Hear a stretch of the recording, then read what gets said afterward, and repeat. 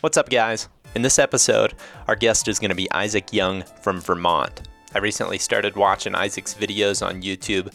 You can find a link in the description of this podcast to his channel if you want to watch some of his videos. He's got footage of some of the stories that we're going to talk about in this episode. But I found his videos because I'm so interested in tracking, and that's kind of his main strategy that he uses throughout the season.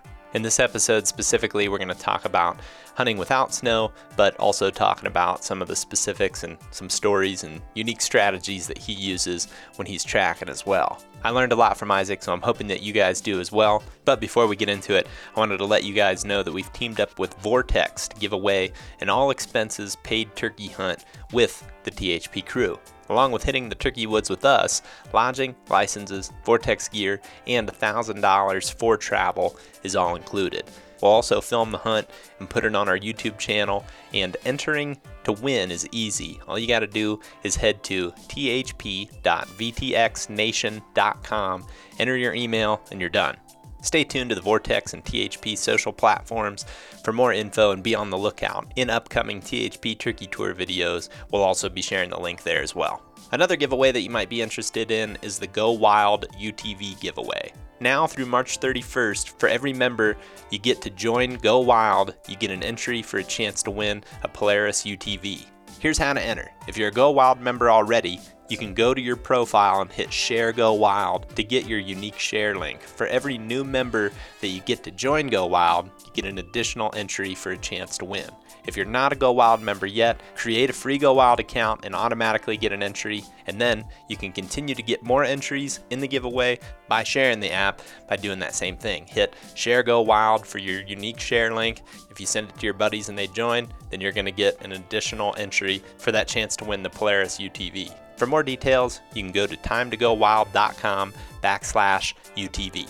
Also, if you're interested in getting a new bow this off-season, you can save 10% off all bear equipment if you use our code THP10. A quick tip that I have for getting a new bow is just go to your local shop, shoot as many as you can, and compare which ones that fit into your price range, and just go with that bow. My opinion is whatever bow you feel the most comfortable with is ultimately going to be the bow that you feel the most confident with. Then, if you want to save some money, you can use our code. Thanks for tuning in, everybody. Hope you enjoyed this podcast with Izaak Young. I guess to start, just tell me a little bit about yourself. I mean, I've been watching your videos. I first started watching them pretty recently when I was in New York. Some of the guys up there were playing a bunch of tracking videos, and I saw some of your videos. And then I realized that you're buddies with Connor Schlong, and I was like, Oh yeah. I've been trying to get him to talk to me for a long time too, and he just keeps being like, nah, man, I don't know. He'll be like, I'm in, and then I'm out, but then I was Yeah. like, well, I'll just talk to Izaak then. So tell me a Yep. little bit about yourself. So I'm born and raised here in southern Vermont, and grew up hunting right out of my front door, really, or back door, depending on which way I wanted to go on the hill. So, I think I kind of took that for granted. As of recently, I kind of, you know, I've realized how lucky I am to have grown up in the situation, that I'm in. Oh But yeah. I have tons of country to explore. It's pretty much endless around here. I mean, the public land is it's endless, Yeah. but the deer hunting, it's not the greatest. The habitat lacks. Our ground is not the greatest, Yeah. for like antler development and all that stuff. But I love to hunt, love to track bucks. That's my favorite thing to do. So Yeah. So when you talk about habitat and it not being good, I mean, paint a little bit more of a picture of what that looks like for people that maybe don't know exactly the status of a lot of the forest in the Northeast and really the East in general. yeah, so where I'm at in southern Vermont, a lot of the national forest hasn't been logged for a long time. So a lot of it is just open hardwoods with spruce tops in the mountains, and some swamps here and there, but you don't get a lot of that edge that deer need. And then another thing is, in the 1800s, early 1900s, a lot of our oak was cut off. So, I mean, we just really do not have a lot of food for the deer, and it makes for some tough hunting too. And with harsh winters, sometimes Yeah. it makes for hard hunting. Um, we do have some ag in the valleys and the river bottoms, but not enough to really say so. Mm-hmm. Yeah. I But think that's one of the things that jumps out to me all the time that is easily overlooked even by people that live in those states, that when there's a whole bunch of old growth forest, it may look pretty to stand in and maybe easy to right, walk through, but that doesn't necessarily mean that it's good for wildlife. And I think, without yeah, going into a whole side tangent of, things to fix, there's all kinds of changes that could be made really in so many places, but um, right, yeah, I think that, yeah, to back that up, I think it's just, there's a lot of places in the east that are just old growth, and it just really doesn't yeah, allow for like high density of deer. And I think that, I've talked a lot about on the podcast, and I'm sure you guys deal with it all the time. It's like just trying to bring as much light to that as yeah. possible, because not everywhere in the country looks like what you see on TV, right? That's not really That's it. relatable Yeah. to what you're doing. No, yeah, you're totally right. And I will say I am happy with the state of Vermont. A lot of our state pieces, they're starting to cut and Mm-hmm. actually manage, Mm-hmm. and I love it, man. In my lifetime, I'm young, but in my lifetime, I've actually seen improvements in the state pieces. Mm-hmm. Where it seems like the national forest, which is the majority of our public land, is still lacking in a lot of ways. Yeah. But when I buy a Vermont hunting license every year, they give you an option when you're ready to check out. You can buy a wildlife stamp, and you can $5, $10, $20, or as much as you want, and that money goes towards wildlife. So I think that's really great Oh in a yeah. way.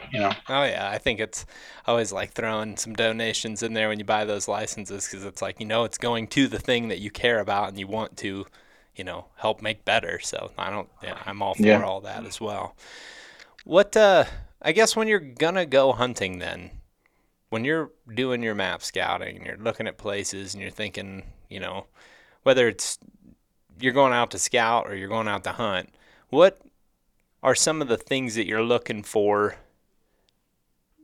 considering most of the habitat is probably fairly similar? You're not finding tons of edges. You're not finding like the edge of a cut or fields or anything like that. You're just looking at solid stands of timber. What are some of the things that you focus on first? So it's kind of funny to say this, but when I'm looking at Onyx or Google Earth, I like Google Earth a lot for when I'm doing my like baseline map scouting, because a lot of the mountain peaks will have pictures that you can click on Google Earth. It'll have like pictures of the mountain peaks, and you can really get a good feel of the way the land lays. And what I'm looking for a lot of times, it sounds so silly to say, but huntable ground, because a lot of our ground is like straight up, straight down. I'm looking for like a deep a deep bowl, or some flats, because whitetails still like to congregate in like an area where they can fight, breed, lay down sign. Not a lot of times you're going to find a big community scrape on a side of a cliff, right? So when I'm looking into a lot of these big areas, I'm just looking for huntable ground, if I can boil it down. Yeah, I'd like that, man. I've been waiting for somebody to say that for a long time, because it's something that Yeah. I've definitely noticed as well, hunting in steep terrain. I mean, whether that's for deer or elk or whatever, it's like there's a certain, level of use that you'll find still in that super steep stuff. Sometimes maybe that's where a big buck wants to lay, is down on that super steep stuff. But as far as, like you said, that congregation of sign, you're not going to find that community scrape necessarily on something super steep. And it's definitely something that over the years I've kind of found a tendency to be looking for as well, is just like something that is flat enough where deer might be hanging out. And that doesn't necessarily mean that we think that he's looking or that he's going to be right there and that's where we're going to kill him, but that's a certain, like, kind of a starting point. I like that answer for sure. It, because again, I've seen the same thing in both deer and elk. It's like they may be in both places, but those flat spots are definitely good congregation areas. So as far as like habitat, then, is there something that you've seen a trend? Is there like any trends with the swamp edges or um, anything in particular? Maybe that's some sort of disturbance that isn't typical that you find when you're out there, like actually hunting, scouting, that you tend to see deer around a little bit more. Well, for me, in my style, it's usually in spruce, Okay. so the spruce line, a lot of places is around here, it's like 3,000 feet. Some of the mountains around me go up as high as 42, 4,300 feet. So a lot of the bigger bucks are going to be up in that spruce a lot of the time. And I've seen it where those bucks, they just won't come down. They'll just be up there. They'll get a doe up in there and they just won't come down. So, I mean, you could walk all the way around a big old mountain and never cut a buck track. But Mm-hmm. if you get up in that spruce, that's where he's at. Mm-hmm. So, I mean, that's what I like to gravitate towards. Swamps as well. Swamps are great. I don't love them. Mm-hmm. That's just my style. But Yeah. tracking in swamps is very difficult. Yeah. In and around swamps because man, you take a big old buck track in an alder swamp and you're just gonna kick them out of there, and then it's gonna be you know. But That's pretty cool. I don't really know that I've encountered a ton of spruce peaks necessarily. I mean, I see them. I see them on maps. I see them as I'm driving. I've seen them a lot when I'm driving around turkey hunting, honestly. yep, it's there's nothing like it when you get up in those spruce tops because it's almost got like kind of a spooky feel up there. Like everything's dark, and you'll have the younger growth coming up, like Christmas tree size stuff. And when you're tracking up there, everything's quiet, especially on like a still day. Like there's really nothing like it. Yeah. Uh, Jake and I, one of the other THP guys, we've for years now said when you get into that spot where the big buck lives, it almost feels like you shouldn't be there. There's that Yeah, spookiness to it yeah, for sure. I'm assuming you do some bow hunting as well. yeah. I love to bow hunt, man. It's probably the worst place you could bow hunt Yeah. is around where I live. I mean, well, actually, I take that back because like where I live, I'm in the Taconic, actually the Taconic mountain range, and my family's had a piece of property here forever. And so like right around my house, it's actually pretty decent bow hunting. But with only one buck tag in Vermont, I'm usually just hunting for does around the house. I love it. I love still hunting with a bow, and I have a saddle set up. I love it. So Well, tell me about your still hunting with a bow because that interests me. What's your strategy look like when you do that? the same as when I have a gun. I prefer loud days because I'll do the old walk 10, 15 feet, stop, listen. Especially like prime time's my favorite time to do it. Because that's when the deer are up and moving.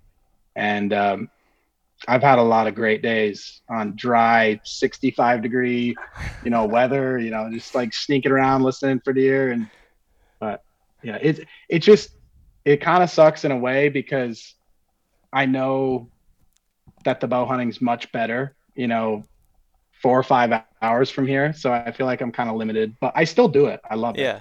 Yeah. You know. I like what you said about the loud days, though, because for me, I'm kind of in a similar boat, too, where I'd prefer to hunt a day that is loud and I can hear more than Mm. a day where I can't hear anything. I mean, not to Yeah. say that both don't have their advantages and disadvantages, but I'm Hmm. also in the same boat where I like to move, listen, Yeah. and kind of to your point too about prime time. Another joke that Jake and I started making up several years ago is like, well, they're moving, we might as well be too.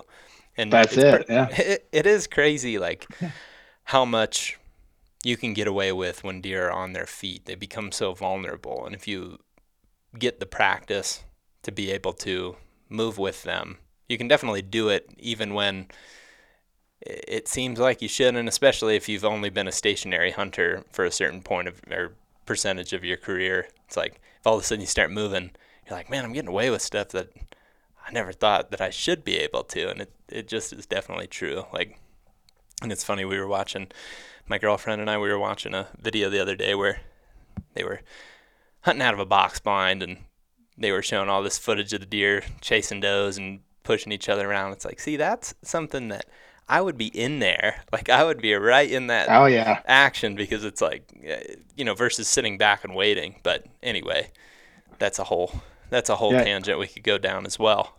Yeah, I have a funny story about the whole bow hunting thing. So like back when you guys started, like I want to say like 2017, 2016, that area, I was kind of in a funny place with my bow hunting.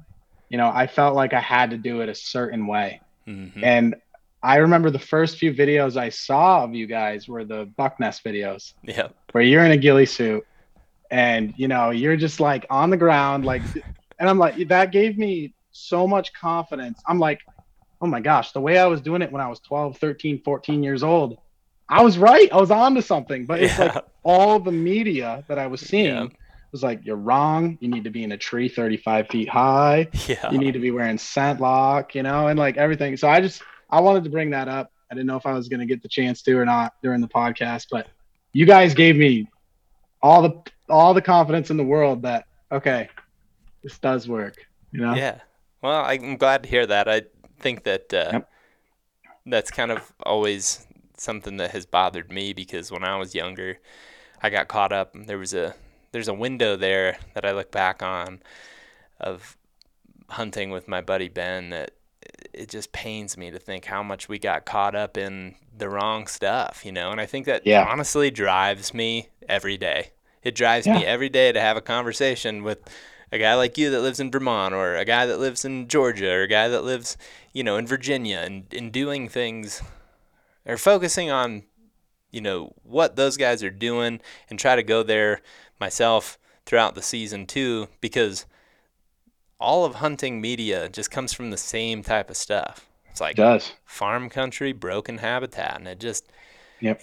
I mean, sometimes I feel like I'm beating a dead horse talking about it, but it's also why I don't live in Iowa anymore. And one of the Yeah. reasons I don't live in Iowa anymore, it's like I don't want to be limited to only doing those things, because it doesn't relate to everybody. And I mean, even the stuff that I can do in one part of one state, I can't do it in a different part of a state. So I think just, continuing to move around and check out different stuff helps, myself understand different situations, as well as, hopefully give other people confidence to just like think outside of the box, and also recognize that hunting media is kind of bogus in that way, that it's all coming from the same thing, It is, and when I was younger, when I'm like the most, I don't know the word, I'm trying to malleable, I guess. Like Yeah. when I'm like perceiving how I should be doing things, at that age, that's all I had, and that's why I got that. I feel bad almost for guys that are like 10 or 20 years older than me, because that's all they had and there was no change. Mm-hmm. But when I turned like 20 years old, you guys come out here and you start sticking deer on the ground in a ghillie suit with the bow on YouTube. Yeah. And I'm like, okay, all right, it can be done. So, Yeah. you guys are doing a cool thing for sure. Well, thank you. Yeah. So, well, and you are as well, because Yep. you're doing what I keep attempting to do, and keep thinking that I just want to continue to get reps doing, is the tracking thing, and just Mm, hunting in that area in general, big timber stuff in general. If there's solid timber, I'm attracted to it. I just think it's yeah. super fun, and probably similar to the way you feel as well, because when you hit that stride and you start figuring things out and you chip away at little things, it's like, man, I want to go test that theory again, Yep. and just seeing the success that you have and Connor has, and Hmm. anybody else that puts any content out there in the Hmm. Northeast or Southeast or whatever, I just become super obsessed with paying attention to it because there's just so many differences and there's so many little things I feel like left to learn and Mm. just talk about and experience, and I just am pretty obsessed with it. But tell me a little bit about like pre-snow. Tell me Okay. what your strategy is for pre-snow, because I feel like that's the part that, having never stepped foot in, like the Northeast specifically, it's Yep. just kind of always makes me curious. I always like hearing that aspect of it Yeah. as well. So if I was to give anybody advice for coming up into the Northeast on bare ground, I would say get into the mountains, because the deer are much more predictable in the mountains than they are, let's say, in more of a like a rolly hill or a just flat country.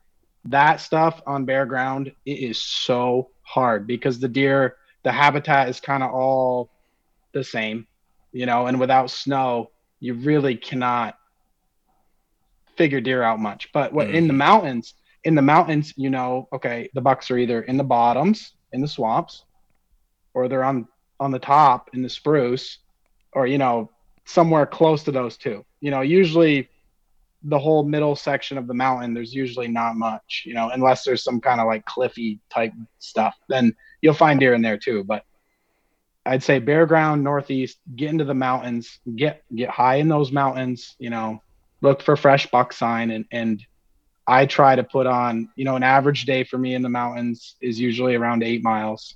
If I can do 10, 12, that's great. Mm-hmm. But you've got to put the miles away, because if you're not, you're just hurting yourself. I'm not going slow at all either. I'm like briskly walking is like the best way I can describe it. And if I jump up a buck and see him and shoot him, that's great. But I'm usually, to be honest with you, I'm just getting in shape for when the snow flies. That's really what I'm Yeah. doing. Yeah. So I think uh yep.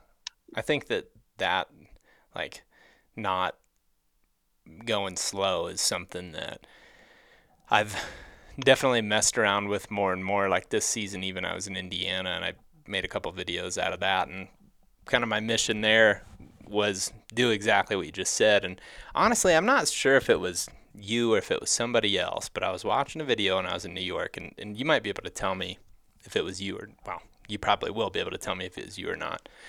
I watched this video when I was in New York, and it was the like phrase that stuck with me was the guy that covers the most ground sees the most deer. Was that you, or am I thinking of something else?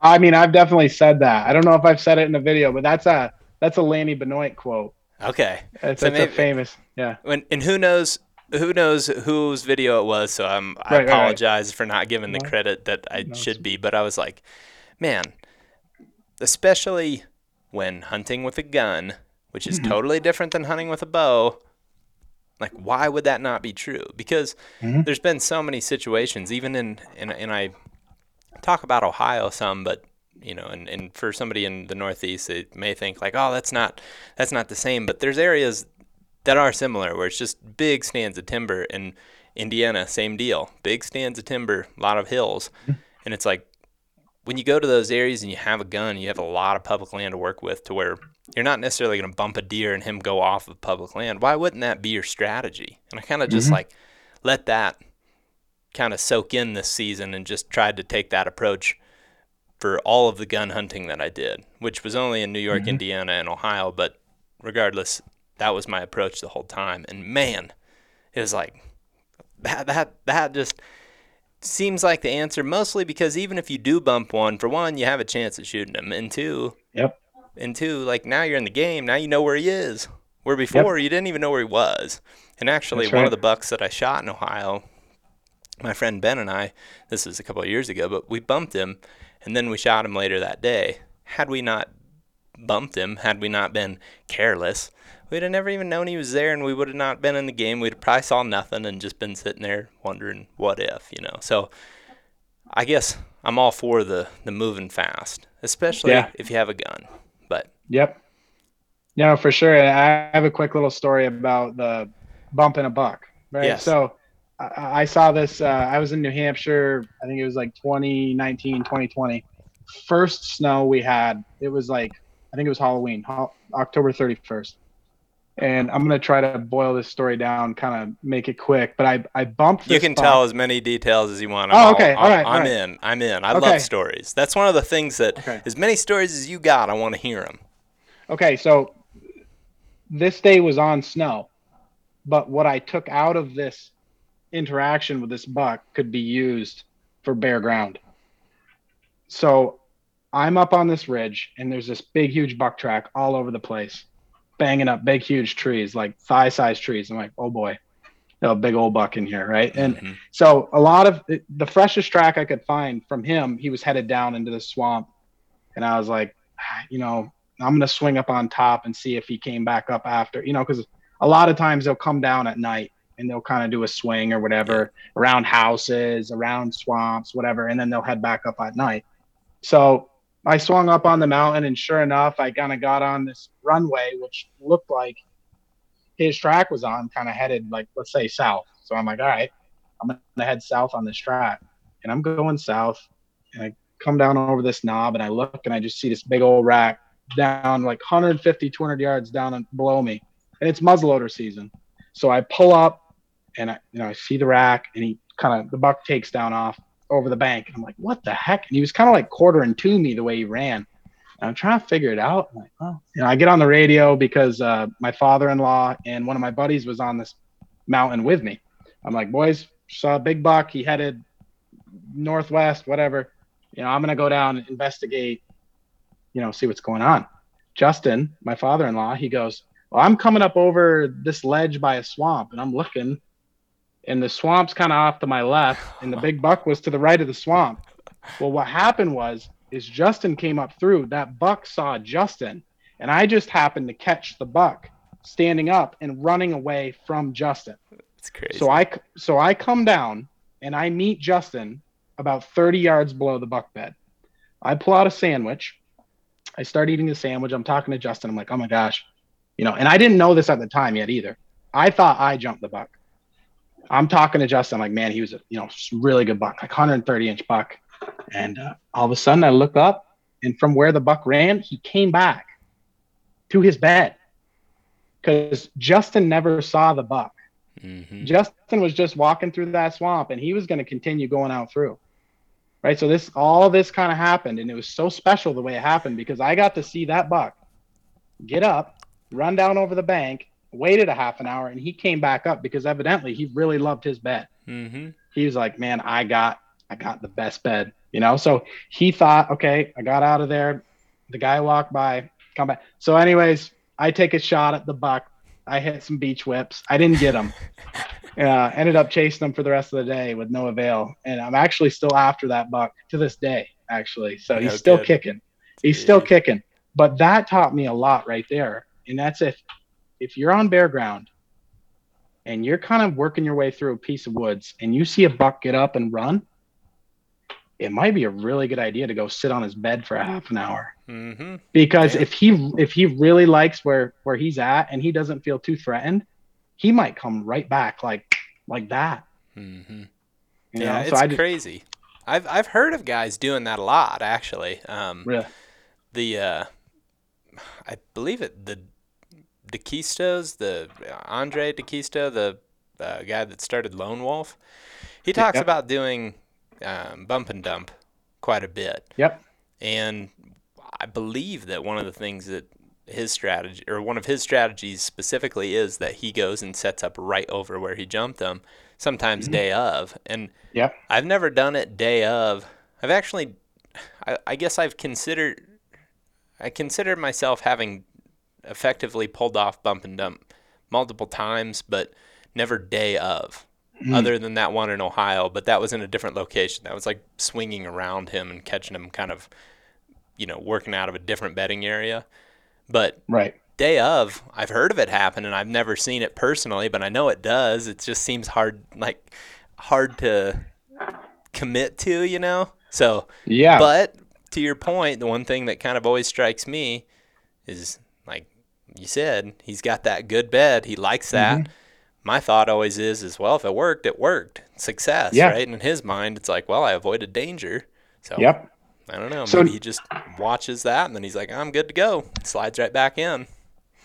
but I think I have to make the distinction here that if you're tracking a buck and and you're on his track and you jump him, he's not coming back. Yeah, yeah. He knows he's being hunted. Mm-hmm. Usually they're watching their track. They're looking Mm-hmm. right down him. Yep. But now that situation with my father-in-law, it was so rare that I got to see it. Justin was walking through that swamp below him. See, and that's where I think bare ground, this could be so killer, because if you're just coming along, you're not probably going to be on the buck's track. No, no. You know what I mean? So Mm-hmm. especially on bare ground, early season, whatever, low pressure, you jump him, he might come back. But I wouldn't do that tracking. Yeah. Basically. Yeah, but I mean, it's still something to put. I mean, even if you're bow hunting, even if you're, Yeah. coming back a different day, even. I mean, in some of the examples that I have, we've bumped them straight out of a thick bedding area. Then we come back, a couple days later, and then boom, he's right back in there.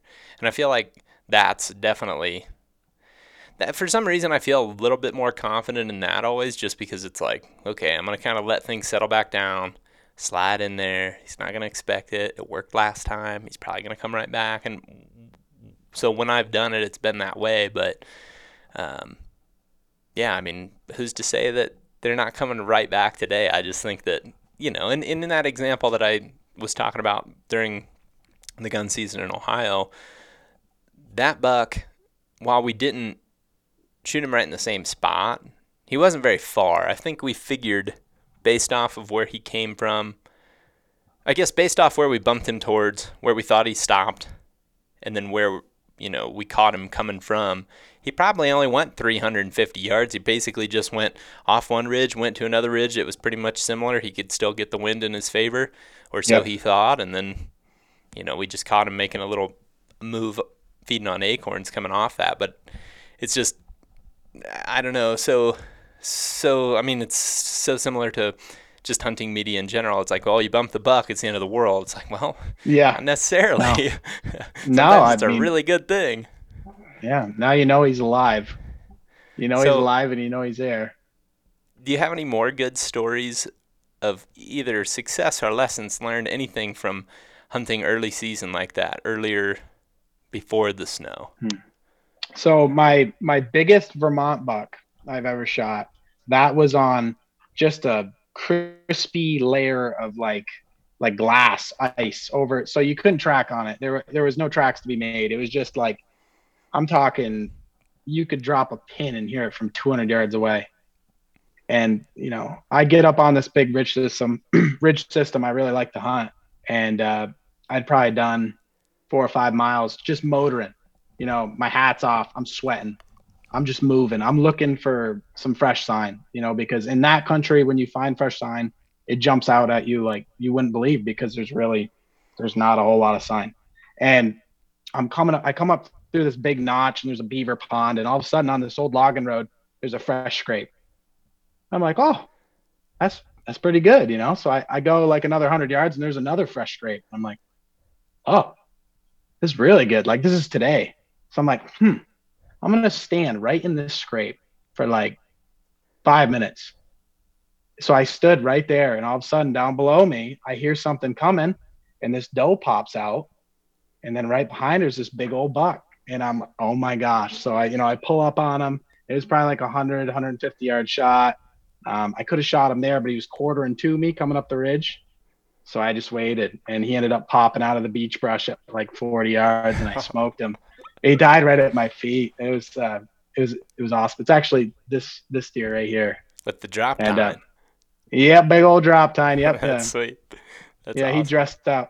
He dressed out at 205. Yeah, I'm proud of him. 200 pounders come hard in Vermont. Oh yeah. Anywhere really. I mean, honestly, they're a 200-pound buck is a big ass deer. yeah, he was a big deer. It took us a long time to get him out of there. That was before Onyx, so I didn't know, but I could have drug him like the total other way than what I did. Like, this is back when, like, dude, I for years. I've been using, like, on your iPhone, you can look like your directions. You like click the thing. Yep. It's like basically Google Earth. I Mm-hmm. used to use that for Mm-hmm. years, like Oh before yeah. Onyx. And I remember clicking it, looking, I'm like, well, I can come back the way I came. And it was like 3 miles straight line. So I, called up the boys, the whole cavalry shows up, but we drug the hide right off that deer. But That's hilarious. yeah, We before before we had iPhones or cell phone, or I guess yeah, smartphones, yeah, which was not as long ago as you would think. Because I think I got my first one when I moved to Iowa in 2015. Me and my friend Ben, we would print off like pretty much Google Earth screenshots and put them yeah, into a binder or something. And it was like yeah, we'd write notes and stuff in there. It was so hilarious. And it's crazy because at the time, Onyx was already a thing. I mean, literally, people were showing it to us, and we're like, "Oh, dude, that's insane that you can see all property owners and all that." And it's like here we're just like going into the middle of the forest. That's all these huge chunks of public land where you're not necessarily worried about boundaries, but it's like we're taking these screenshots from the map and just being like, okay, I think we're on this ridge. It's like yeah, so hilarious to think that we used to do that, and like how truly pathetic that is compared to what our abilities are now, where you can just tell exactly where you're at and then be like, well, this is only this far to here and here and here. And it's just like, I don't know, totally different than what it was not even that long ago. it boosts your woodsmanship like 1 million points. Oh, yeah.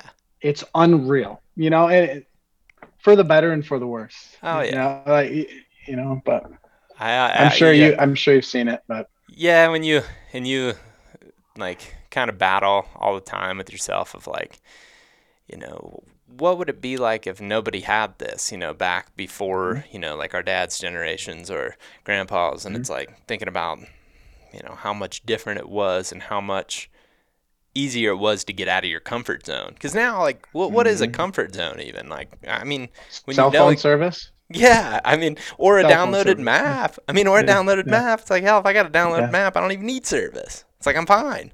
yeah, Even in a yeah. lot of the elk hunting stuff we do, it's like, that's not even that, I don't know. Yeah, it's far. Yeah, it's way more numbers from the road, but like, I still know exactly where I'm at, and I don't know. Yeah. It's just crazy to think how much different that is. And I really think about it in timber settings where, whether that's the east or the west, when you're in the timber and you can only see, however far away from you, and it's like if you're relying on a compass and, paper map, it'd be a hell of a lot different. That's for sure. hmm Yeah, that's why those guys back in the day, like Lanny Benoit, for an example. I don't know if you've Hmm. heard of him. I've heard of Dude, him for sure. absolute legend. Larry Benoit's oldest son, and I've gotten the privilege to talk to him a couple times, and the stories, like you wouldn't believe, like he would have no compass, no map, just set out through the woods in northern Maine, and he'd come out like 15 miles away on a different road system, and somebody would pick him up and they'd be like, "Are you lost?" And he's like, "No, I came from such and such a town." They're like, "Oh, you're lost, dude. Like that's like an hour and a half drive." He's like, "No, I knew I'd get through eventually, And it's just crazy to think, like those guys were nuts. Yeah. I mean, Yeah. but it kind of makes, Fearless. yeah, it kind of makes me a little like, in a way, like, I don't know. I don't know if jealous is the word, but it's like we'll never have the ability. We can't be that. We literally can't be that No, fearless no, because we have no. the resources. I mean, we could, I I know. suppose, if we just throw our phone in the trash, but it's like, yeah, we just threw our phone away and we just went out here. Yeah, maybe it'd make for a good video. It probably would. It probably would. At Yep. Adirondack high peaks, no phone. Yeah, Like, yeah, hunting without our map. But yeah, yeah.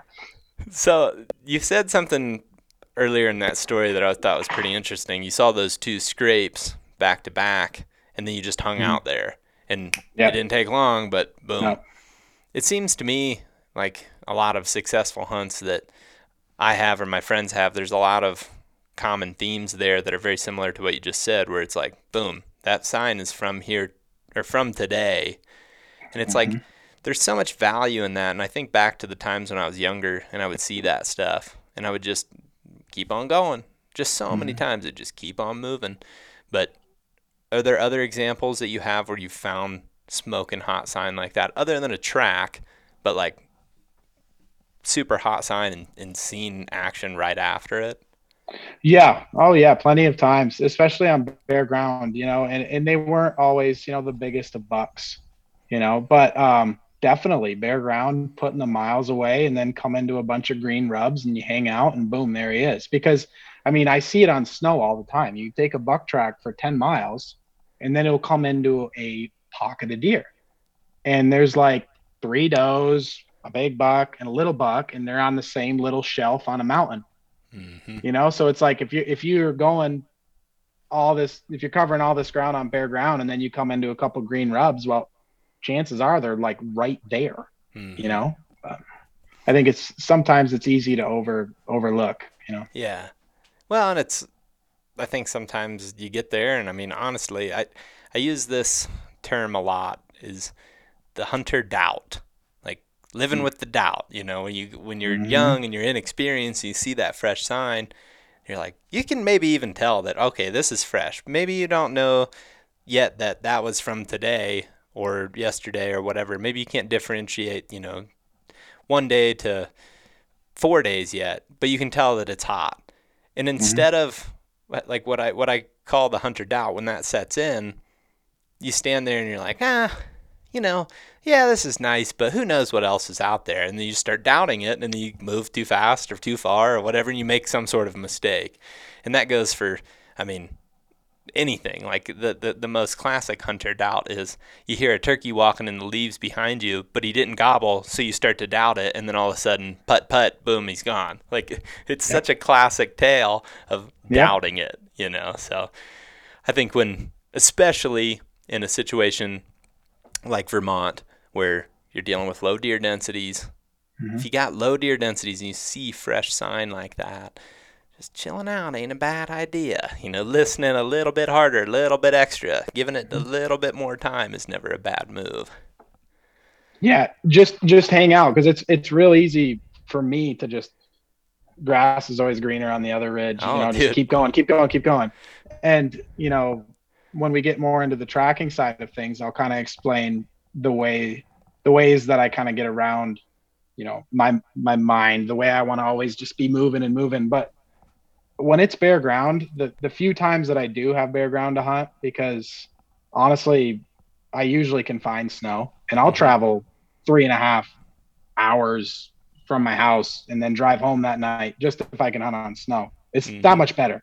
But when it is bare ground and the whole Northeast is bare ground, if you come into that hot sign, you gotta just hang out. And even if it's like take a step every 5 minutes, which Mm-hmm. is, pretty painful for me, and I'm sure you, but Oh, yeah. I very rarely will just like sit down. I can't do it. But like just like I said with that, my biggest Vermont buck, I just stood in that scrape, for 5 minutes. That's all it took. If I would have kept going, I would have blown those deer right over that mountain, and never seen them again. But Yeah. sometimes that's all it takes. You just gotta calm your mind. Like that's what I try to think because you know I get so like adrenaline, everything, Oh, and yeah. then I just have to like talk to myself, like just calm down for a minute, hang out. You've just walked 10 miles and this is the first green rub you've seen. Like, yeah, I have to go through it. I'm like, he's probably right here. But Dude, I actually, it's funny because I go back and forth like kind of both ways where it's like sometimes I feel like I'm being too timid and I have these like certain memories or like examples in certain places that I'm like, man, should have been way more aggressive. And then on the other hand, I have the examples where I'm like, man, you should have just pumped the brakes right there and been okay with just giving it a morning, giving it an evening, even. Like, for example, where I struggle and kind of both sides of that, I suppose. I use two specific examples. If I'm bow hunting, for example, in during the rut, and I'm finding all of a sudden just like these big community scrapes, like bang, bang, bang, and they're smoking hot. Deep down, I really want to keep going. I'm like, I'm going to go find him. Well, I'll go find him with a doe or something. It'll be way better. And yeah, it probably would be. But also, there's probably a pretty damn good chance he's coming right back to this spot, or another buck's coming back to this spot. And that may lead me to the next step. It may lead me to, okay, I shoot something right here, or it may lead me to the next step because I follow the next buck that comes through or something. But there's a lot of times where I'll just keep moving, and then same deal that you just said, like you just blow them right out of there. Yep. And then on the other hand, there's times where I start tiptoeing too much, and it's like it doesn't happen overnight where it goes from one extreme to another, but it's slowly. There's just like you mess it up doing one thing too many times, and then you're just like, I don't know, you get hung up, and then you get hung up the other way, and it's like always a back and forth for me, because my thought is, I'm always going to find him. I'm just going to go find him. And like, yeah, a lot of times that does work, but not always, and it's just a balance. I think it's a tough call. It's definitely a tough call, but I guess we should just get on the topic of snow. I believe, and correct me if I'm wrong, snow kind of gives you the ability to let go of that a little bit more even. Now, at least it does for me. When I go to snow, it's like, well, all bets are off. Like I can on purpose bump one now because I'm just gonna go follow him. It's kind of easy now. I mean, I shouldn't say it's easy, but it's easier to convince yourself. Yeah, for sure. It's definitely real easy when it's a big old track. Because if it's a big old track, it's real easy to follow them. Oh yeah. You know, if it's the in-betweener track, which I mean, I've hunted deer in Vermont that were well over 140 inches, and it looked like a spike horn track. So it's not always about the foot, but you know, it is really easy when you get on a 4-finger humdinger buck track. Which I've actually truly never been on one of those yet. When it's the one, I'm probably going to be freaking out. Oh, it's so much fun. I mean, I'll go all year, and I'll be lucky if I find one giant 4-finger lay your hand down in a track. But like, the mountains weed out so many people. That's the funny thing. Like, you know, I'll do videos and stuff. Guys will be like, "Oh, you're spoiling it all. Like, people are gonna come track and blah." It's like, no, it's gonna be the 1% of guys that are actually gonna do this and be successful at it. Yeah, you know, kicks your ass a few times, and then you're like, "Do I really want to get up and walk out there again tomorrow?" You know what I mean? It's. I mean, whether that's, you know, I mean, it could be turkeys for that matter. It's just a. Yep. There's a certain level of commitment that you gotta be doing to do these things, and I'll go insane, man. Like, I literally will start going insane when it's just like you're banging your head against the wall. You're like, what am I doing wrong? I don't even really know. I think I'm doing things right, but how do I break from that? And I think something else that's a struggle in itself is like making a mistake and then not making the same mistake over and over again. Like something that I was having hunting big woods personally, that was a struggle of mine, was doing the same thing over and over again and then just expecting a different result until finally it's like, okay, I got to start to break down the mistake before I can break down the solution. And once I did that, it definitely helped move some things around a little bit. This whole, if you watch that Indiana video, or one of those, that first Indiana video, I talked a lot about at the end, this idea of like coming in at the side hill. And I talk about in the video a lot that I've done that, but I didn't necessarily know how it was, or why I was effective doing it necessarily, if that makes sense. And it's just like, how I got there though was going back and breaking down the mistake, not trying to go straight to the solution. And I think that weeds out a lot of people as well. You got to want to fix the problem. You can't just, you know, the definition of insanity, right? You just keep doing the same thing over and over again. But one thing I'd like to say about the Northeast, a lot of these bucks that I'm hunting are so random. They're so random. So what I like to do is, when I'm like going to look for a buck track, I'm going to like hunt. Like, basically, it's rare that I hunt the same 2 ridges twice in a whole year. You know, maybe if I'm on just like an absolute giant and the conditions are good, maybe I'll go back. But I am just as random as the deer, and I seem to have a lot of success doing that. Mm-hmm. So it's like, oh, this ridge looks good. I'm gonna go hit that ridge. I've never even hunted this county before. Go there, boom. I have no preconceived notions of what the deer do because, to be honest with you, I don't think the deer know what they're gonna do up in this Mm-hmm. country. They really don't. They just get up and walk, and they just follow their nose, and that's just what they do. So, I think that could help out a lot of people. Is don't try to hunt the same mountain every day. Don't try to hunt the same county every day. Mm-hmm. If you can afford to drive, drive. Yep. If it looks really cool from the road, chances are there's probably something big up in there. You Yeah. know, it's That's that simple. Yeah, man. That's a good tip for anywhere in the country, though, because I'll tell you, that's one of the things that I get struggling with myself. And it's like, until you have that wave of success, it's like, okay, here, I'll use a quick example. We do a group hunt every year with muzzleloaders where we do deer drives. And it's like so fun, but it's also like can be the same way as any hunting. You have a couple days of seeing nothing, and you're just like, dude, what are we doing wrong?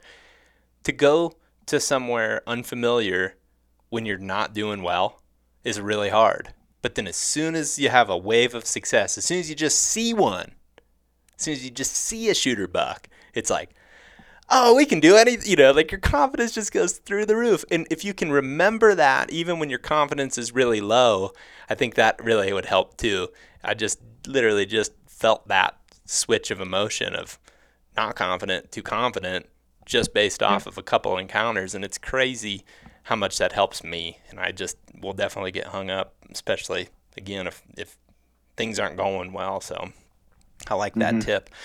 Need to maybe write that down on like a notebook in my truck or something just to look at, like don't get too caught Yeah. up in the same thing. Yeah. Yeah. For sure, man. And what I like to do too is I like to find joy. It's kind of a funny way to say it, but find joy in hunting, not just by seeing or killing deer. Because Mm-hmm. in these mountains in the Northeast, you've really got to love to just be out there. Mm-hmm. Because a lot of days, you're going to not wind up dragging a buck off that hill. Like every day, okay, I'm getting really good exercise, no gym membership, right? Yep. Really good exercise, fresh air. I don't have to be at work. So like, I don't know. Yes. I try to look at those things too, just to keep myself in a positive mindset. It is about killing the deer. It is about seeing the deer, but I try to just make sure I'm having fun, enjoy Yeah. it. Well, and it's like I think one of the things that plays into that too that I have noticed as well is once I just make the commitment, even Mhm. if it's hard to break from, you know, that one area, that you saw a bunch of good sign. As soon as you break from it, it's like, oh yeah, I am hunting. I do love this. It doesn't really Mhm. matter what happens today. It doesn't, and that goes back to Yep. even pump the brakes or keep going, right? What Yep. I've convinced myself on the days where I pump the brakes is even if I don't see anything, tomorrow I can go over there. It's fine, dude. Hmm. Chill out. But then Yeah. you get this like anxiety build up where you're just like, what if, what if, what if? And like when you start doing that, you're just spiraling out of control and it's not a good feeling. But I do it a lot. I mean, Mm. I do it a lot. But Oh yeah, I do it. I do it a lot too because I'm on limited time. yeah. Like I had 4 days off from work last fall, and then weekends. You know what I mean? So like on my Saturdays and Sundays, I'm like going Mm-hmm. nuts. Because I feel like I have to put all my eggs in this Saturday's basket, and it's like if I don't kill them today, I'm screwed, and I'm at Yeah. work. It, you know, but it is easy to get worked up. It's I just but the best hunts I've ever had in my life, the biggest bucks I've ever killed. If there's one thing that's always been the same with all those days, is I was having a damn good time. Yeah, dude. Always, always. Uh-huh. So That's awesome. So tell me some of your more specific strategy of your tracking and mm, just some of the things that pop up in your mind. I mean, I feel like there's questions that I have, but those will come along when you tell stories or okay. specifics as well. So Yeah. I'm interested in anything and everything you got to say about it. Okay, so one thing that, I like to hit on with my style of tracking. Now, my style of tracking isn't the same as, maybe everybody else's or other big name, guys that write books or whatever. But this is what Hmm. I've found. This is what I've found. I'm not saying it's the right way. I'm not saying whatever. I just like to say that. But when I get on a buck track and he's lining out for a long ways and I come into a barnyard situation, okay? Hmm. When I come into, and for your listeners, a barnyard situation, this might be kind of a Northeastern term. I'll break that down a little bit. It's where you come into an area that's so tracked up, it literally looks like it's a barnyard. So, you've been on the buck track 2 or 3 miles. It's only just been that one track. You come into a barnyard. I think where a lot of guys go wrong is they put their head right to the ground and they try to figure out the track. I've had a lot of success coming into a barnyard. I pump the brakes. I say, okay, I have arrived. This is the destination. I Hmm. pick my head up. I start scanning and I start coming through that barnyard just as slow as can be. Because a lot of times I've killed a lot of bucks doing this. You're there when you come into the barnyard. I mean, there's either one of two things are going to happen. You're either going to see the buck and shoot him, or he's not going to be in the barnyard and it's old, and that's it. I mean, there's really nothing Yeah. to lose. I mean, but I think a lot of people they'll come into that situation and they try to sort tracks with their head straight down, and I did that a lot when I was younger. But until I started to figure out, I'm like, man, I come into this barnyard. I don't need to track anymore. I'm here, Hmm. and it all Yeah. goes back to that. So it all Yeah, goes back man. to that fresh sign. Hmm. Yeah, I like that. I made a mistake doing that with Brett last year when I was in New York. I was tracking along, and basically right out of the gate, we were down low. And we started finding all these, um, basically barnyard track, buck tracks, or big buck tracks in the barnyard.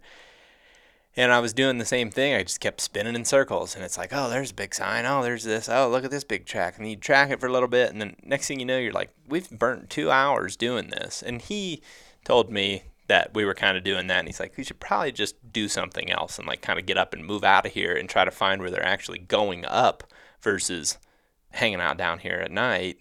Because we also weren't seeing any deer. It wasn't like we were bumping them necessarily. Maybe we were and we weren't seeing them. I guess now, too, hearing that from you, that makes me kind of have two different plays now. I guess coming from an inexperienced tracker. Okay, so I've got one play being what Brett and I eventually did was hit it and pull out and just go keep climbing, expecting them to be bedded higher up, at least, the bucks. Or the other option would be to just pump the brakes and just kind of still hunt your way through it, depending maybe on where that is in the terrain. Like in this specific example, it was way, way low, which maybe they were around there. I don't know. But, we did end up tracking deer up higher. Can't ever really confirm if they were bucks or does, never saw them, but kind of seemed like there was a buck in there. But regardless, we were spending way too much time down low, just putting exactly what you said, putting her head down and just walking in circles. And that was looking back on it, it's like, yeah, that's a total waste of time. You're never going to sort them out of that. No, you're never going to sort that out because, they'll make, I mean, imagine a buck running a doe. That's usually the situation. That's what a barnyard is. Mm-hmm. I've also seen where two bucks come together and they fight, and it makes a freaking like 100 yard by 100 yard swath of like so many buck tracks. You could literally spend the next week there and never figure out which way they went. Mm-hmm. And, but you get a hot doe, you could be 100 yards off the road. Yep. They're Yep. right there, Mm-hmm. But it's funny because like we had the conversation about bare ground. It's like you go all this, you cover all this ground, and then you find a couple fresh rubs or a couple fresh scrapes, and it's like boop, there the deer are. Yep. Well, it's the same thing with tracking. Mm-hmm. In my mind, there's some guys that'll tell you when you come to the barnyard, you cut a big loop and you try to find where the deer are coming out. Mm-hmm. I'm not saying that's wrong, but I think you should give yourself a chance and just pick your head up and still hunt your way through that barnyard because he could be laying right there with that hot doe. Mm-hmm. It might be a good opportunity too to incorporate some calling. Maybe you grunt, maybe you rattle. Absolutely. Oh my gosh. I wear grunt tubes out tracking. I really Oh do. yeah. Especially on crunchy snow. Hmm. The biggest buck I ever shot tracking, I grunted back on crunchy snow. And Was that was the Massachusetts? yep, Tell yep, that full story. Okay, so that morning, it was Christmas Eve. So my boss gave me the day off. It was Friday. Uh, and we headed down to Massachusetts and we had a spot picked on the map. And we get up in this spot. It was Quick Connor question. Quick Schwam. Yep, question. yeah, go ahead. So Yep. when you pick this spot on the map, what are Mhm. some of the details that were like, okay, this is it? Honestly, it was like the old dart at the board. Down in Massachusetts, there's not a ton of land, so it's like kind of just like, well, we've never been there before. Let's try there. Yep. So it was Nate, Connor, and myself. It was Hmm. three of us. We all get in this area. We all do like a 2 mile loop, and we figured we came to the conclusion that there was just nothing going on in this area. So we regrouped in the truck. It only took us like an hour to do that loop. So we get back to the truck and we're like looking at our maps and we're trying to come up with something. I was like, well, what about this spot right here? It was kind of like an hour south. It's like 9 o'clock. Yeah, let's try it. So we sent it and we went right down the road and we got to this next spot and we parked the truck and we're headed up in the woods and Nate cut up on the mountain first, so it was just Connor and I heading out through, and we stumble across this rub like this, like something that you just dream about, right? And I'm like, oh my god, there's a big old buck in here somewhere. And so Connor cuts up on the ridge, and I kept on heading out, and I'm heading out, and I start swinging up on the mountain, and I hear some deer take off. And I hadn't cut any tracks. I didn't really say this either. There was fresh 2 inches of absolute crap snow, crunchy, loud, awful. So I hadn't cut any tracks, probably a couple, 2, 3 miles out on this ridge. But I hear some deer take off in front of me. So I go up and investigate, and it looks like two or three does and a buck. The buck track wasn't like, oh my God, look at the size of this track, but I could tell right away. And, I've looked at enough of them now that I can kind of start to tell, even if it's a smaller foot, I can tell when it's an older buck. And like the Hmm. biggest thing for me that I'm looking for is they'll turn their front feet out when they start doing this kind of, and it might be slight, but when they start doing that, I don't know if it's arthritis or what it is, but it seems like those big ones, they start, let me, not big, but old, the old ones. That thing did that. A tiny little track. It was in a cornfield, and it's like that's a buck track, but it looks kind of small. But it was like super spread out, like the ends Oh, of so it. Same. okay, so he was splayed out. So Yep. that, but also what I'm saying too is when they actually put their feet down, they'll Oh, I got turn your saying. I see what you're saying. they'll turn their foot out. And I think I've heard a biologist, I'm pretty sure, say that it's something to do with their arthritis and their back starts to sag and their Interesting. their front feet will start to do like that kind of thing. So I look for that Interesting. a lot. So I saw that and he was dragging his feet right on the 2 inches of snow, which is also a good sign of at least a tired buck, Hmm. because a little buck will drag its feet too, but Yep. well, it's a tired buck. So when those deer ran off, the does went one way and the buck went another. So that was another clue to me. I've seen a lot of bucks with does, and it seems like smaller bucks will they'll hang with the does and they'll like run off with the whole group. But the big ones, they're getting out of there. They like head off to some other place. Hmm. So I kind of, I'm doing some investigating and I'm not like heading right off on this buck track because it's super crunchy. And, when you're tracking a buck, if you jump them, you have to give them time. Yeah. Because if you just run right after the buck, what they do is they'll run like 200, 300 yards, they'll stop and they'll look back to see if you're coming. Just to, I think in their minds, they're like, oh, is this just some random whatever coming through the woods? Or is this something that wants to kill me, Hmm. basically? So you have to give them time. A lot of guys will say, stop, have a sandwich, make a fire. What I like to do is let's say, I jump a buck, I can't stop. the engine once it's turned on. So I'll either do a big strategic like swing, like where I think that buck might head, and I've killed bucks doing that, or I'll go like, oh, there's this big swamp down here. I'm gonna go check this big swamp for signposts, and I'll come back and get on his track, because that way I'm keeping my gears turning. I'm You're not, staying warm. because I'm staying warm. And I'm keeping, and those big strategic swings. Like I have a story I can tell you after how I killed a big one doing that.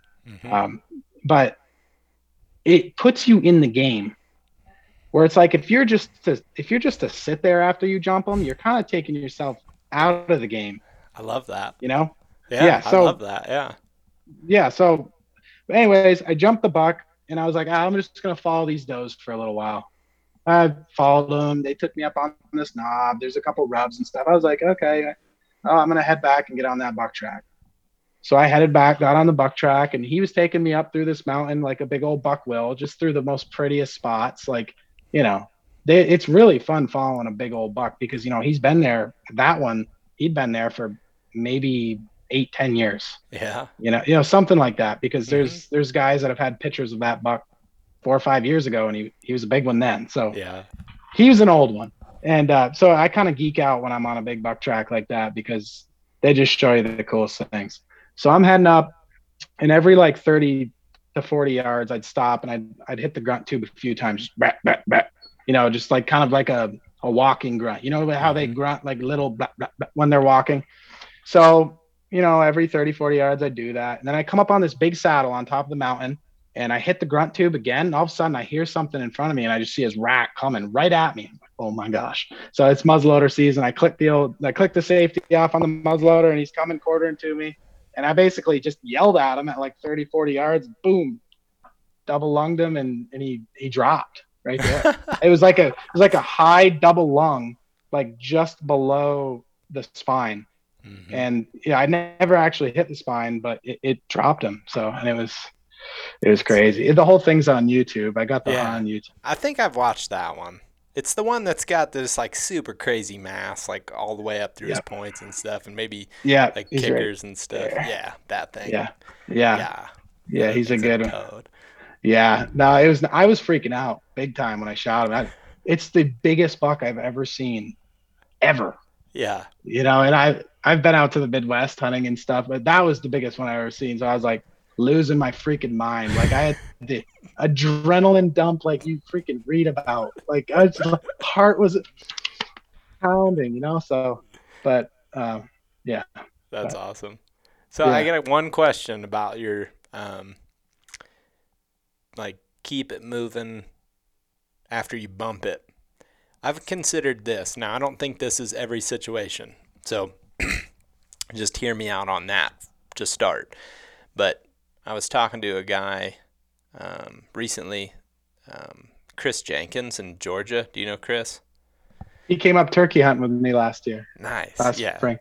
Yeah, and I loved that conversation.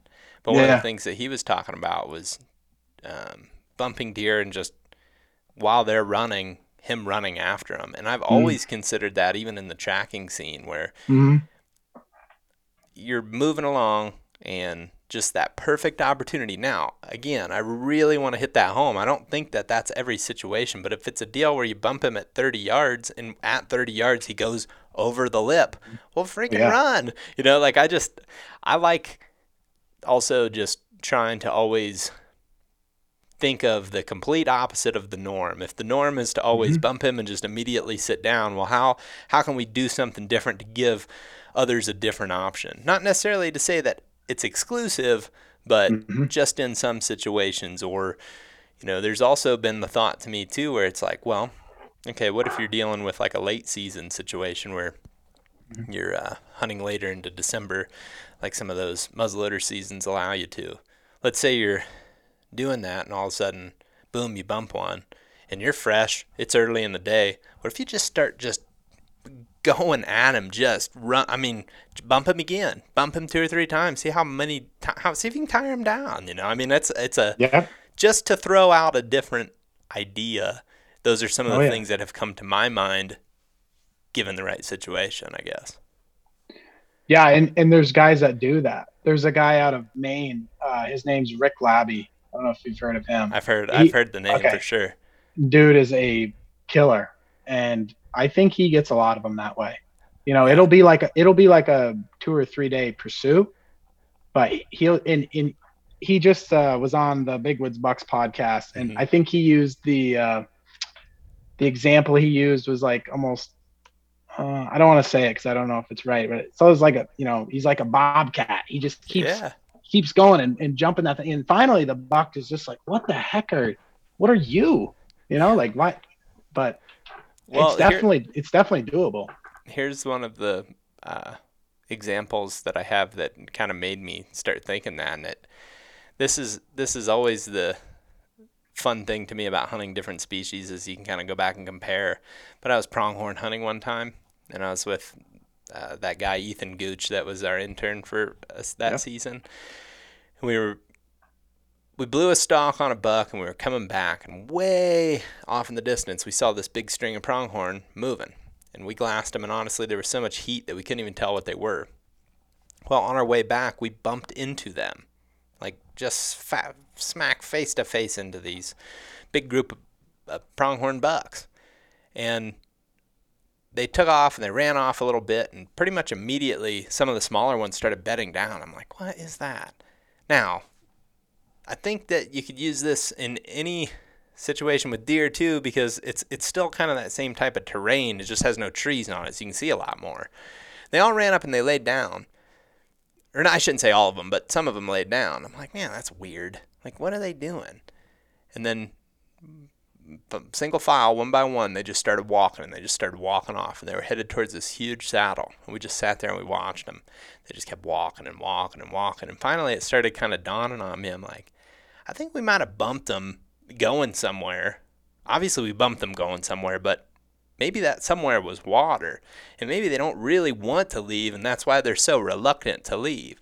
Well, they walked way up and over that saddle, and as soon as they got over that saddle, we just took off and just cut the distance, because my gut was telling me, well, they're just going to walk up and out of sight of where they just got spooked from and just lay down. And sure enough, that's what they did, and it put them in a bad spot for them. It made it a very stalkable position, and we ended up getting within 30 yards of the whole group of them. Now, that's kind of, okay, so how do we relate that to tracking and big timber? Well, if you catch one that's worn down from the rut or something, he may bump and be like, I just, whatever, I'm probably fine. I'll just run over here. Not to say that he's stupid, but it's just like, if you catch him in that right mood, you never know. And I think just keeping hard pressed on him, especially if you've got the time, and I think that probably plays a lot in every tracker's strategy, is time of the day. Talk about that, actually, first, tell me about either one, either time of the day, or tell me about that one where you cut them off or made the loop around. All right, I'll do both real quick. So I love getting on a big buck track at like 2:30 in the afternoon, because a lot of times if it's fresh, or I think, if I think I'm kind of close to that buck, chances are he's up out of his bed and he's looking away. His guard is down. They're usually coming down off, of the mountain. And, that's a really awesome time to get on a buck track. And I feel like a lot of guys limit themselves because, like, 1, 2 o'clock, you're kind of deep in there, whatever, you start heading back. But, if you can get on a big buck track at late in the afternoon, you are in the game. It's kind of like how we were talking about still hunting with the bow at prime time. Same kind of thing, except you're coming from behind them. And, because if you get on a buck track first thing in the morning, a lot of times you're going to come to a bed a lot of times, and they're going to be looking right back on their track. They're going to have a very, very good visual, and a lot of times they have good wind too. So, there's another variable when it comes to tracking that a lot of guys don't talk about, I feel like, and that's luck. You do have to get lucky, because, tracking down a buck is very hard, and it does take that kind of little bit of luck, for your ducks to line up in a row.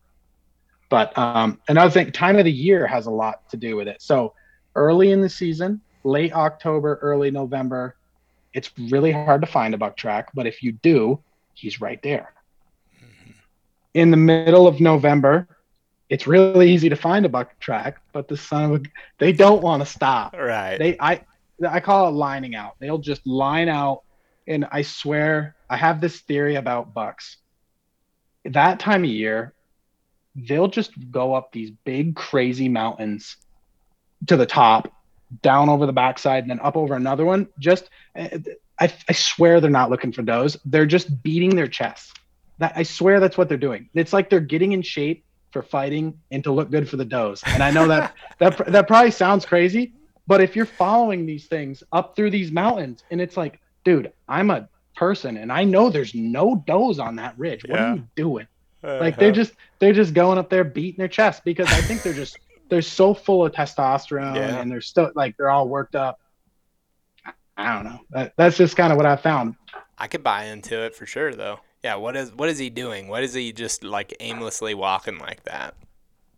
I don't know. And to the places that they go, there's no deer up there. There's no Tweety birds up there. But Yeah. but anyway, so that's middle of the month. You definitely need a lot of luck. Now, if you can find one with a doe, that's a whole nother thing. That's a lot of fun. If you can find one with a doe, they're pretty stupid.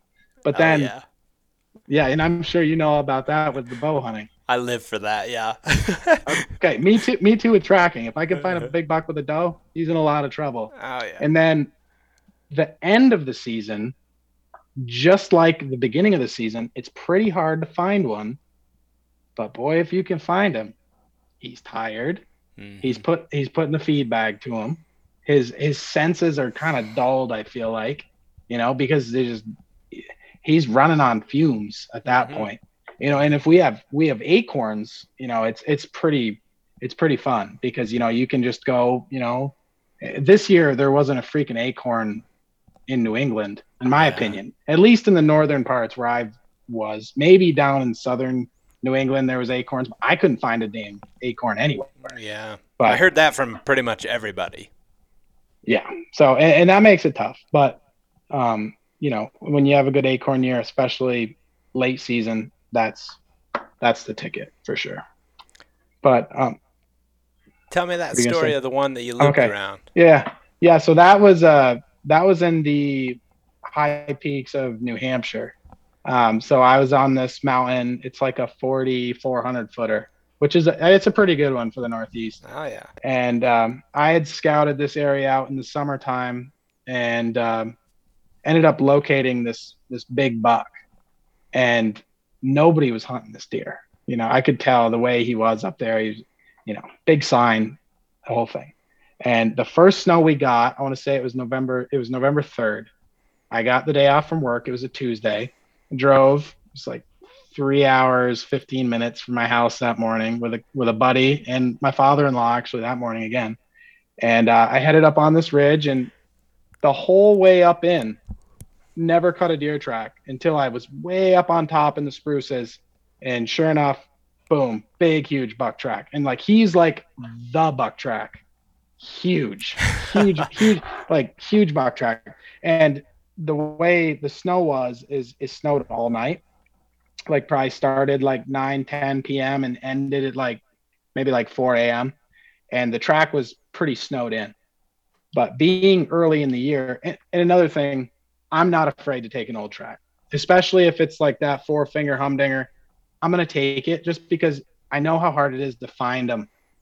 I'm not going to walk over it. I'm just going to see where he goes. I'm going to let him teach me something. I'll burn a whole day on an old track. But, anyways, I get on his track. It's snowed in, and I'm heading out through these ridges, and he's up on the tops. Like I'm up in the spooky stuff, right? Like you look to your right, and it's like 100-foot cliff. You look to your left, and it's like just an ocean of spruce. Like really cool stuff.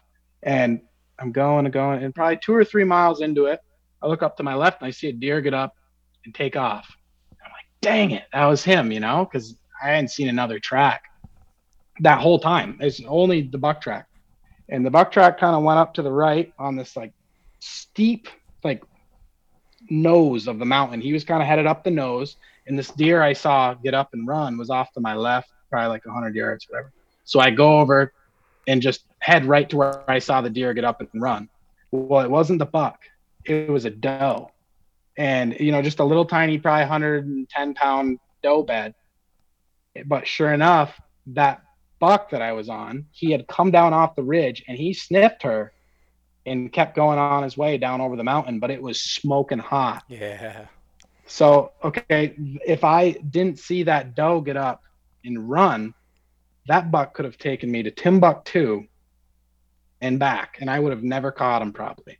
But that, like, just to see that there's that luck element for me to see that doe get up and run, and for me to go over there and be like, oh my gosh, here's this fresh track like coming down off the ridge.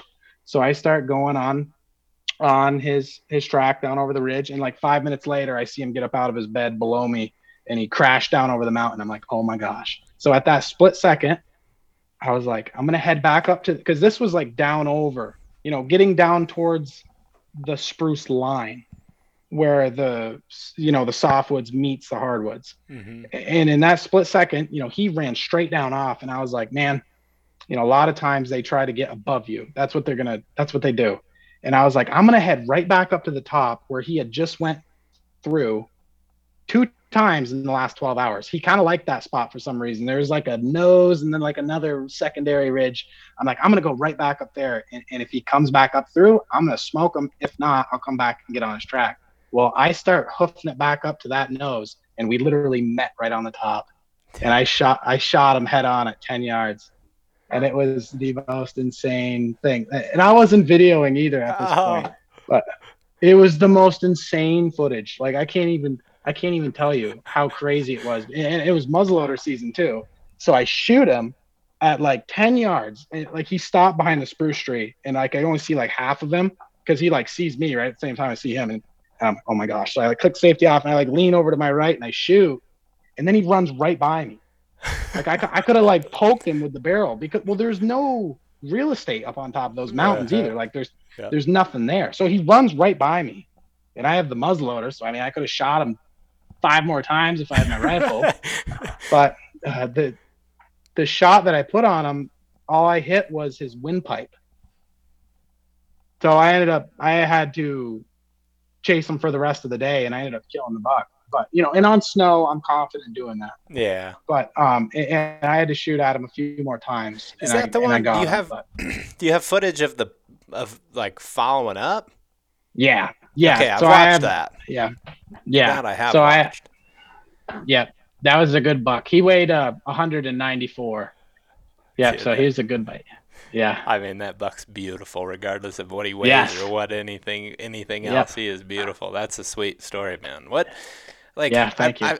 I like that one a lot. I like the uniqueness to going with your instinct, because you talk about the luck, and I'm not going to argue that there's not luck involved. But what I will argue is that it's not exclusively luck. Like, you had the instincts to make the move to go up there for one. Like there's no luck involved in that. That was a hell of a move. Number two is you also had the instincts to have your wits about you to see the doe in the first place. Well, while yes, it is kind of lucky that he did go down there, like, to put yourself in those positions, experience is what allows you to start to find that luck a little bit, I think. So, like, I think of somebody that's listening and is like, well, hell, I never get lucky. And it's like, well, I mean, you got to just keep chipping away, and eventually you do, because there's a whole bunch of stories that you have and I have for sure where we didn't get lucky, right? It's like you made that decision and it didn't work. But I think that's, I don't know, just in general, that one's pretty cool because of the instinct thing, and like knowing that they want to get up and above you is pretty cool. What made you learn that, or how is that something that, like, is that a theory that you picked up from somebody else, or is that something that you have noticed, or just following deer? How'd you come up with that? So when you're tracking bucks on those spruce peaks, they'll just, especially if you're kind of like down off of the ridge, when you jump them, a lot of times they'll kind of bring you down low and they'll head back up on top, and they'll get the height advantage. And it's almost like they don't want to come down out of the softwood, because then I think they really feel vulnerable. Yeah. That's why they're up there in the first place.